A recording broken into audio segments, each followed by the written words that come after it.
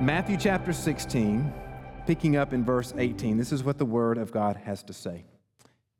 And I tell you, you are Peter, and on this rock I will build my church, and the gates of hell shall not prevail against it.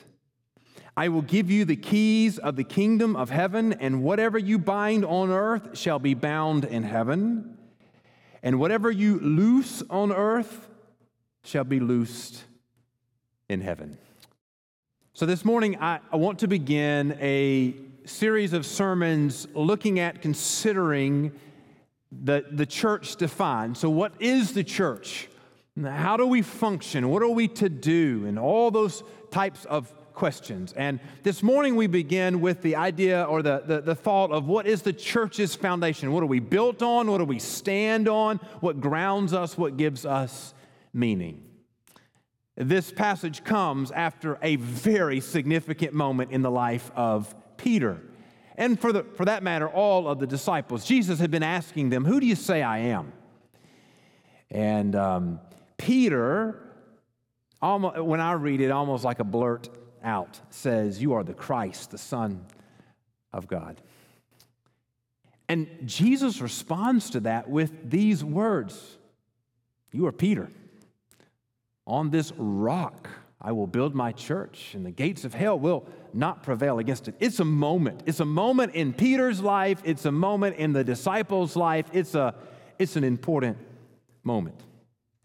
Now, these verses have been interpreted some various different ways. And if you have a Catholic background or you have Catholic friends and family, then you know that this verse has a very distinct understanding in the Catholic tradition. So the Catholic interpretation of this verse understands when Jesus says this rock, they say, oh, he's talking about Peter. And therefore, on Peter is the church founded, and then all of those who are successors of Peter, the Pope and the popes and following.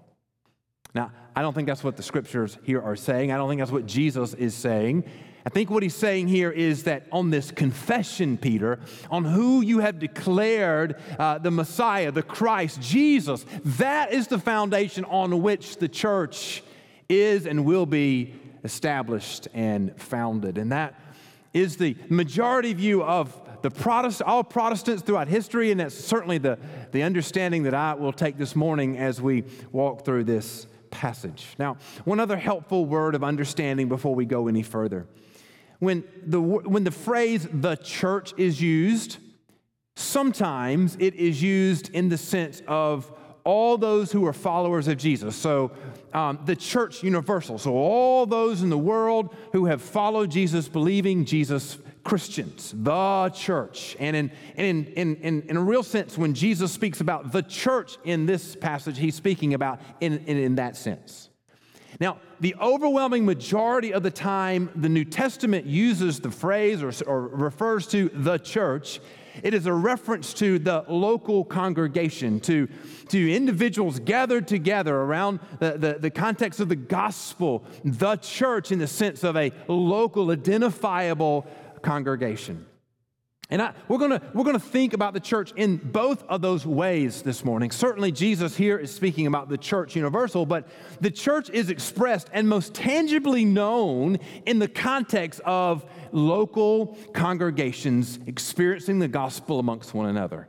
One of the dangers, I think, if we are too loose with the church being the church universal, is we get disconnected from, we lose touch with the context that it and the drive that it has toward the local congregation. So I'm going to speak this morning, even as Jesus is speaking about the church being founded on Christ and what that means. We're going to really understand where I'm pressing this morning is how do we understand that as affecting this church, the local church, the believers gathering together who know each other's name and have gathered around the name of Jesus. Here are the three ways I want to divide our time this morning out of this passage.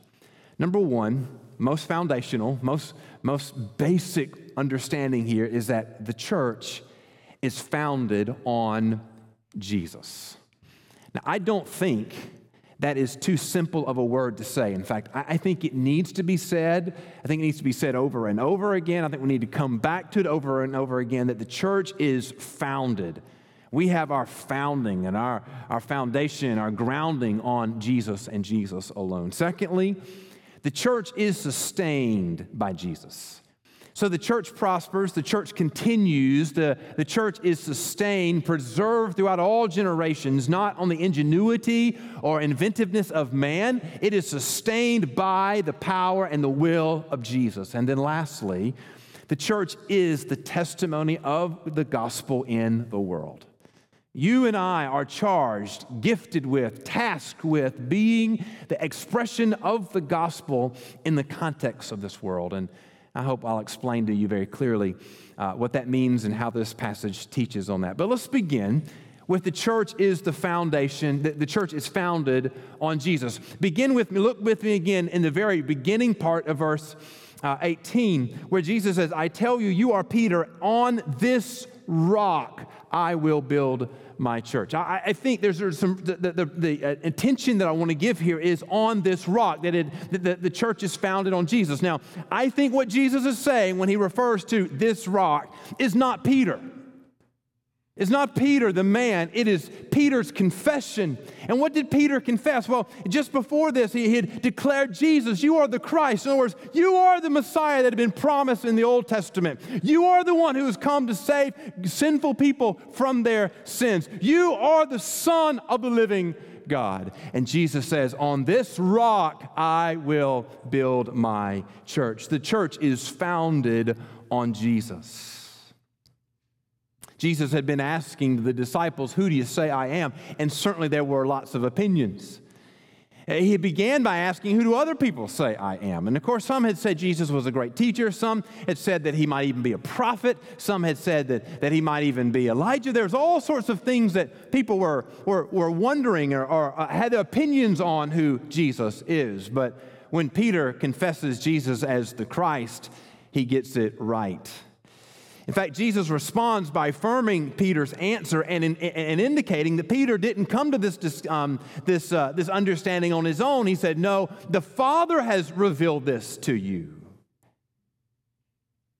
Connected to the declaration of verse 17, Jesus adds in verse 18 that on this rock I will build my church. And the point that he is making is that the church is founded on Jesus and on the gospel of Jesus.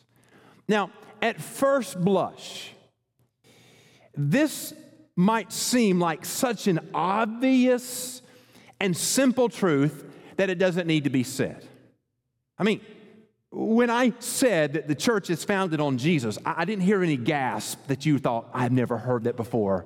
This is such radical new information. I didn't know this to be true. And so at first blush, you might say, this doesn't really need to be said. This is simple. This is elementary. We all get that Jesus is the foundation of the church. It may be simple, but I don't think it can be ignored. You see, the church has its power and its purpose only when it is founded on Jesus. And if the church attempts to move beyond or grow past the foundation of Jesus and the gospel of salvation, I believe it ceases to be a church. Now, follow with me here. Presently, there are some buildings in this land that have steeples, beautiful steeples on top. And they have signs in the yard declaring that there is a church there. But those buildings and those groups that gather there have abandoned the foundation of Jesus. And I believe any organization that is not founded on Jesus is not a church. It might be a community group. It might be an activity group. It might be a social help group, but it's not a church. No steeple makes a church. No sign makes a church. Only being founded on Jesus and the gospel of Jesus makes a church. Without the foundation, we are merely a social club. We're merely a community group. When Jesus is our foundation, we are His church, and we are His witnesses to the world. Jesus is the foundation. And we are not only founded by Jesus, but we are gathered by Jesus. Jesus says, on this rock, I will build. Now, that's not a declaration of what you and I will do. It's a declaration of what Jesus will do. Jesus is the one who builds his church. Peter and the other disciples would give their lives proclaiming the gospel of Jesus to the world. But it would be Jesus who would build his church. We may preach, but Jesus gathers. We may invite, but Jesus calls. There's an important balance here, I think, to understand this truth. In other words, this takes nothing away from the command of every believer to be a witness for the gospel. Dear friends, if you love Jesus, you know Jesus, you've been saved by Jesus, there should be, there must be, there ought to be a motivation within each of you to declare that truth to anybody and everybody you can. When you meet somebody who doesn't know Jesus, there will be something that wells up in you and that just can't help but tell them about the one who saved you from sin and death and hell. This takes nothing away from that motivation, but what I do think it is declaring is that we must be clear that the authority and the power to build the church rest only on Jesus. You and I must be obedient to go and tell. Then we must trust the Lord to use our obedience to gather those that he has called unto himself. There will be seasons in the life of the church when many come to saving faith. And there will be seasons in the life of the church when few come. But I believe that all who come not because of our effort or our effectiveness. All come because Jesus himself has called them. He is building his church. Founded by Jesus, gathered by Jesus, and it is defined by Jesus. He says, I will build my church. Now, innocently, we often refer to different churches by references to things other than Jesus. Now, I don't think this is sin. I think this is just the way we refer to things. So we'll talk about, well, this is my church. We'll talk, if it's, we want to refer to a church that has a very well-known or popular preacher, we'll say, well, that's so-and-so's church. That's Pastor so-and-so's church. Or we might say that's my parents' church or my aunt's church or my kids' church. Jesus refers to the church as my church. The point we should take from this is that the true church is defined by Jesus, filled with those who have followed Jesus, filled with those faithfully holding to the teachings of Jesus, filled with those obediently living out the commands of Jesus, filled with those believing the promises of Jesus. The church is not defined by the opinions of man. It is not defined by the desires of the members. It is not defined by the views of the community. The identity of the church begins and it ends with Jesus. It is who he says it is. The doctrine of the church begins and it ends with Jesus. The mission of the church begins and it ends with Jesus. The work of the church begins and it ends with Jesus. The church is singularly defined by Jesus. We are who he says we are. We do what he says we are to do. We believe what he taught us to believe. The church is founded by Jesus. It is gathered by Jesus, and it is defined by Jesus. The foundation of the church is Jesus. Now, secondly, the church is sustained by Jesus. Look at the second half of verse 18. The first part, he says, I tell you, you are Peter, on this rock I will build my church. And then he says, and the gates of hell shall not prevail against it. Now, there's something we need to understand as we consider this verse, and that is that first, there's a recognition of the present hostilities. I remember as a young man, sensing God's call into ministry. I was in high school when the Lord began to deal with me about giving my life to full-time ministry. And I had some thoughts about what serving in the church would be like. Now, as a high school student, most of my interactions with church events were like summer camps and those sort of things, and I thought, what a wonderful way to spend a life. I mean, no doubt there'd be hard things, but what a wonderful, I'm going to spend all of my days preaching the gospel of Jesus and hanging out with God's people. How bad can that be? Now, you laugh because you know that it can be pretty bad. In fact, it wouldn't take very long that I would discover that pastoring a church can be some really unpleasant moments. And you know why? Because the work of a pastor is spiritual work. And you're dealing with spiritually broken people. And when spiritually broken people look for somebody to shoot at and complain to and destroy, they're going to the guy that's standing out front. Now, to be honest, as a young pastor, I struggle with that simply because I took so much of that as a personal attack. But the longer I do ministry doesn't mean that they're any easier on the attacks, but I understand better what's happening. Broken people break things. Spiritually lost people don't like those that are speaking truth. People who are living in darkness don't like the light. And if you dare to proclaim the truth to those who are walking in darkness, you better be ready to have things thrown at you. My point is that we need to be aware of, recognize the present hostilities in which we live.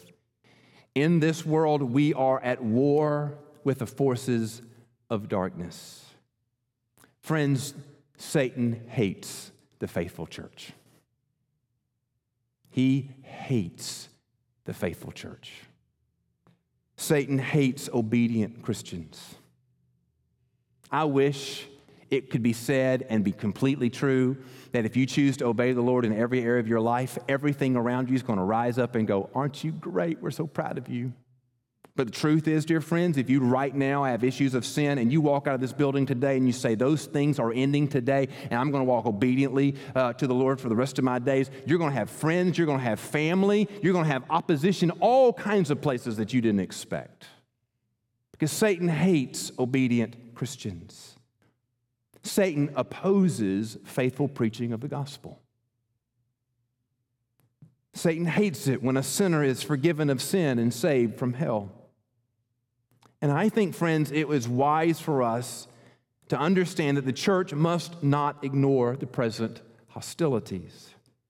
The church must keep a vigilant watch against the attacks of the evil one, understanding that the church exists in the midst of hostile territory. Now, that might be a depressing word, except for this. Even though we are recognizing the present hostilities, we celebrate the accomplished victory. So Jesus says, "And the gates of hell shall not." Shall not. In other words, this is not up for a debate. This is not an opinion. This is a declaration of fact. It shall not prevail against it. Dear friends, we exist in the midst of hostility, a hostile territory, but we do so with the hope of victors. Jesus declares that the gates of hell shall not prevail against the church. This is a hopeful truth of victory. Jesus was looking forward to the cross when the power of sin and death would be once and for all defeated. Jesus was looking forward to the cross when he knew that all the forces of Satan would be brought to bear but would die in a defeat at the cross. Jesus was looking forward to his victory and declaring, "The gates of hell shall not prevail against the church that I'm going to build." No matter how great the hostilities against the church may be, the victory was won at the cross. No matter how aggressive the attacks of the world against the church may be, they will not prevail against the church. Dear friends, this is a true word of encouragement to the church to endure. You know, frankly, you and I, where we live and when we live, have enjoyed a very easy time of it. It was cold this morning, but that was about the only thing that hindered some from coming to church. There were no guns, there were no government, there were no hostilities to keep folks from coming to the house of the Lord today. We live in easy days. But that's not true around the rest of the globe, and it may not be true for us forever. But dear friends, no matter how great the attacks may be, take heart. The victory is already won. Recognize the present hostilities. Celebrate the accomplished victory. And we have a declaration of assured establishment. Now listen carefully what I mean by this. The promise to prevail is an encouragement of the assured establishment of the church. We tend to think of that the institutions and the organizations of our day will remain forever. So just drive around Waycross, and the assumption that we make is that all the institutions that exist today will exist tomorrow and forever. But just a basic cursory view of history, and you don't have to even go that far, will reveal how what seems unshakable today may be gone tomorrow.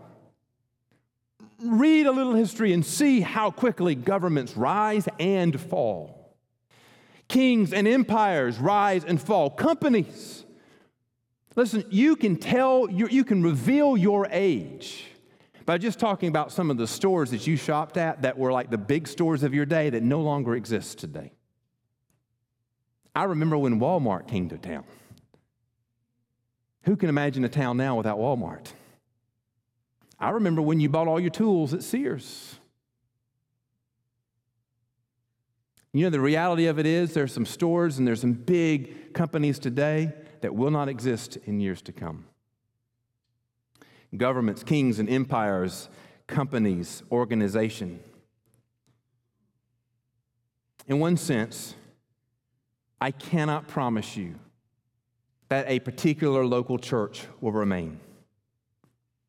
It is possible that a local congregation may cease to exist. It's possible that the community where the local congregation exists may even cease to exist. There may be a day when there is no more Waycross, Georgia. But part of the promise implicit in Jesus' assurance that the gates of hell will not prevail against the church is that the church will remain forever.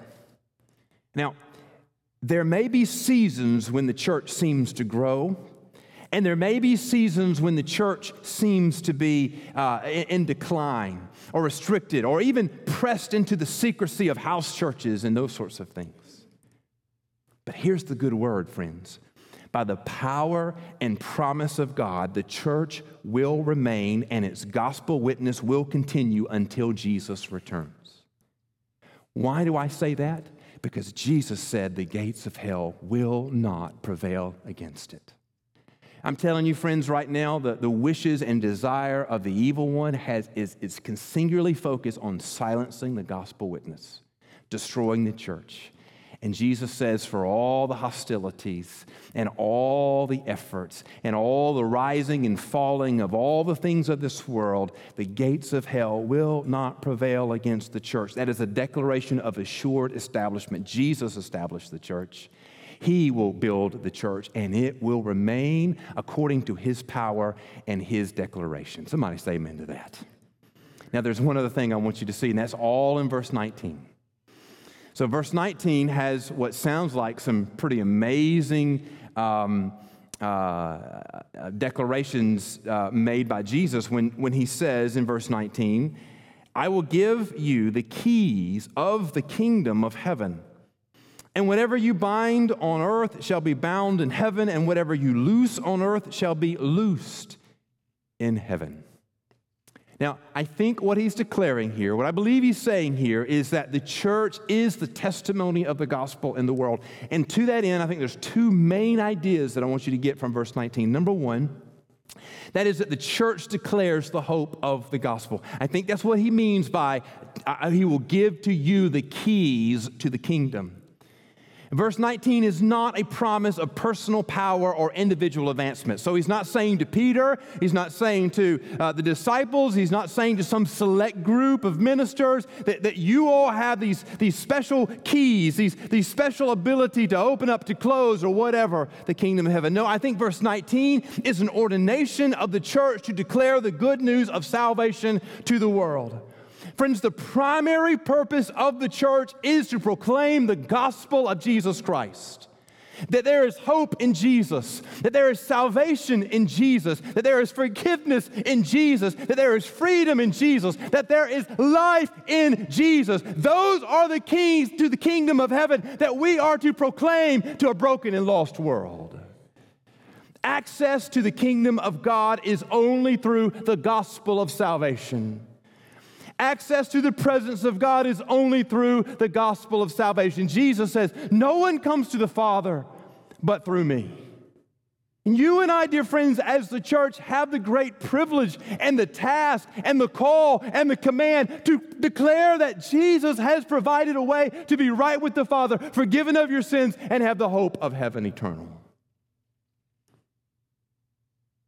Maybe you grew up in a church like this. There's a common phrase. I used to hear it a lot in older churches. Don't hear it as much today.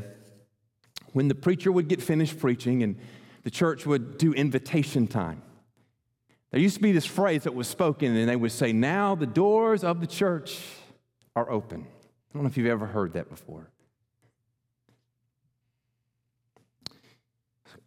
On the most basic way, this was just sort of phraseology to invite people to join the church, the local congregation there. But I think it has echoes of this idea of the church proclaims the gospel. By proclaiming the gospel, the keys of heaven are held to declare to lost sinners outside of the blessing and grace of God, here's how you can know Jesus, be welcomed into the family of God, and given access to the kingdom of God. The church, dear friends, the church declares the hope of the gospel. And number two, the church declares on earth what is already true in heaven. Now, this is what I think he's getting at when he says, whatever you bind on earth shall be bound in heaven, and whatever you loose on earth shall be loosed in heaven. Now, if you were to give this to individuals to sort of as their personal whim, that could be pretty dangerous, couldn't it? I was telling the staff, I am so very thankful this isn't given to me when I do go to Walmart, because I'd be binding all kinds of things I ought not to be binding, right? Folks going too slow in the line, all kinds of things that are just personal preferences of mine. That's not what this verse is talking about. No, what Jesus is saying is that the church is to declare on earth what is already true in heaven. The church is given the task to declare on earth what is already true in heaven. Binding and loosing refers to the two messages of the condemnation of sin and the hope of redemption. The church must be faithful to both condemn sin and proclaim the hope of redemption. Without the condemnation of sin, men will not know their need of salvation. They will be left to suffer in the chains of sin. They will be left to be destroyed by the destruction of sin. And without the proclamation of the hope of redemption, men will not know that life is found in Jesus alone. Dear friends, since Genesis 3 until Jesus comes back, this basic truth remains, that sin brings destruction, death, separation from God, and eternal condemnation. And the church must be faithful to declare that and proclaim that to the world. Sin is condemned, and there's a consequence of sin, and that is to be separated from God in hell for all of eternity. And yet we must also be faithful to declare that redemption begins. Redemption begins with Jesus. Redemption is found in Jesus. The redemption's hope is in the forgiveness that comes from Jesus, the restoration that comes from Jesus, the healing and life and right relationship with God, and eternal life in heaven that comes only from Jesus. The church must not fail to preach against sin, but the church must also not fail to preach the open redemption through the blood of Jesus. That's what we're binding. That's what we're loosing. Friends, sin is already bound in heaven. It has no place there. And righteousness is already set loose in heaven. That's where it is at home. And that's what we're to declare today. The condemnation of sin and the hope of redemption. Just a few months ago, at the end of 2021, news broke You probably didn't see it because it's kind of a very small group of people that were rather interested in it. But news broke about a church that archaeologists had uncovered in a community that they think may be the biblical town referenced as Bethsaida. Now, it's interesting that they're digging down, they uncovered some mosaics, and the reason why they're pretty sure they think it's a church is because in the mosaics there were some references. There was a reference to the church, its founding and its building of the building, and a reference to a bishop that may have served there, and there's some real excitement around this find because they believe that this could be, they're not sure, may never be sure, that this could be the building that was built on top of or at the place of Peter's home there in Bethsaida. They don't know that to be true. Could be Peter's home, could be Andrew's home, could be Philip's home. But we do know this, that what was there was a church, probably was active somewhere around 1,500 years ago.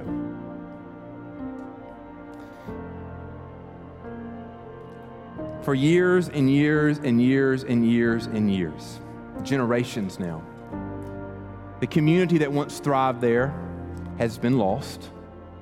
The buildings that once were prominent there have not only been reduced to ruins, but just time has covered over them with layers and layers of dirt. And even though archaeologists are excited to dig and discover and think about what this church may have been and who may have worshiped there, it's exciting to think about that. But the reality of it is that building no longer exists, that local congregation no longer exists, and it hasn't so long that that its place, that its existence has long been forgotten. I think that's a pretty helpful word for you and I today. There may come a day when this building no longer stands. There may come a day when this building no longer stands and time has marched on so long that there's not even any reference that it ever once was here. There may come a day when none of us are remembered, what we've done, what we did, or anything about our lives is remembered. There could come a day when Waycross no longer exists, when archaeologists of the future make some assumptions about, we think there was a town here and we found some buildings here.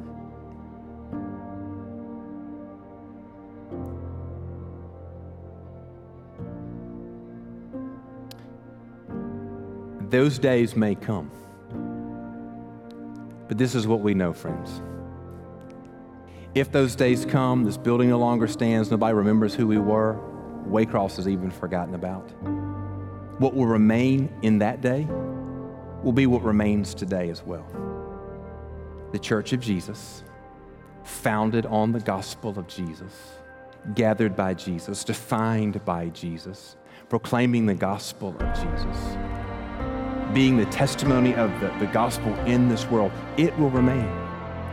None of us remember the people of this archaeological find, but we identify with them because we're still preaching the same message they preached.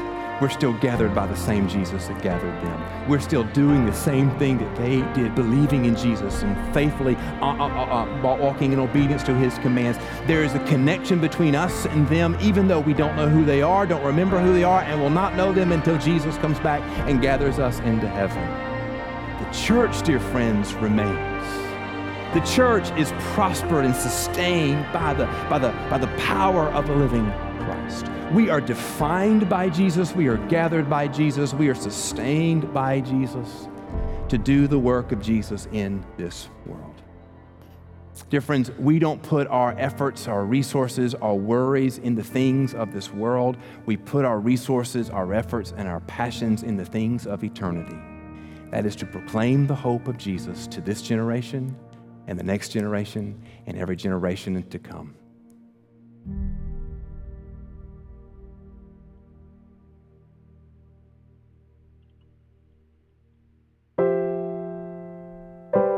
Thank you for listening to All for the Kingdom, a weekly podcast of my preaching ministry. For more sermons, blog posts, and other related content, go to bensmithsenior.org. That's bensmithsr.org. I am the pastor of Central Baptist Church in Waycross, Georgia.